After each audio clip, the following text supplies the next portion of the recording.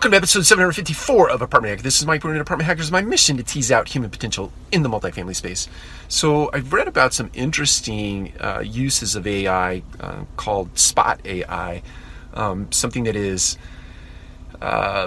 sort of baked into a workflow and allows for a person in a stressful situation, a person who is experiencing stress as a result of seeing something that might be amiss in the workplace, be it harassment of some sort or the ill application of a particular process or system or discipline or routine by a team member, and they feel very uncomfortable addressing that in a moment for whatever reason, innate fear. They're not comfortable with candor. They're not comfortable with being uncomfortable. So Spot AI being a technology where someone can report a scenario anonymously and allow that information into an ecosystem or an operating system.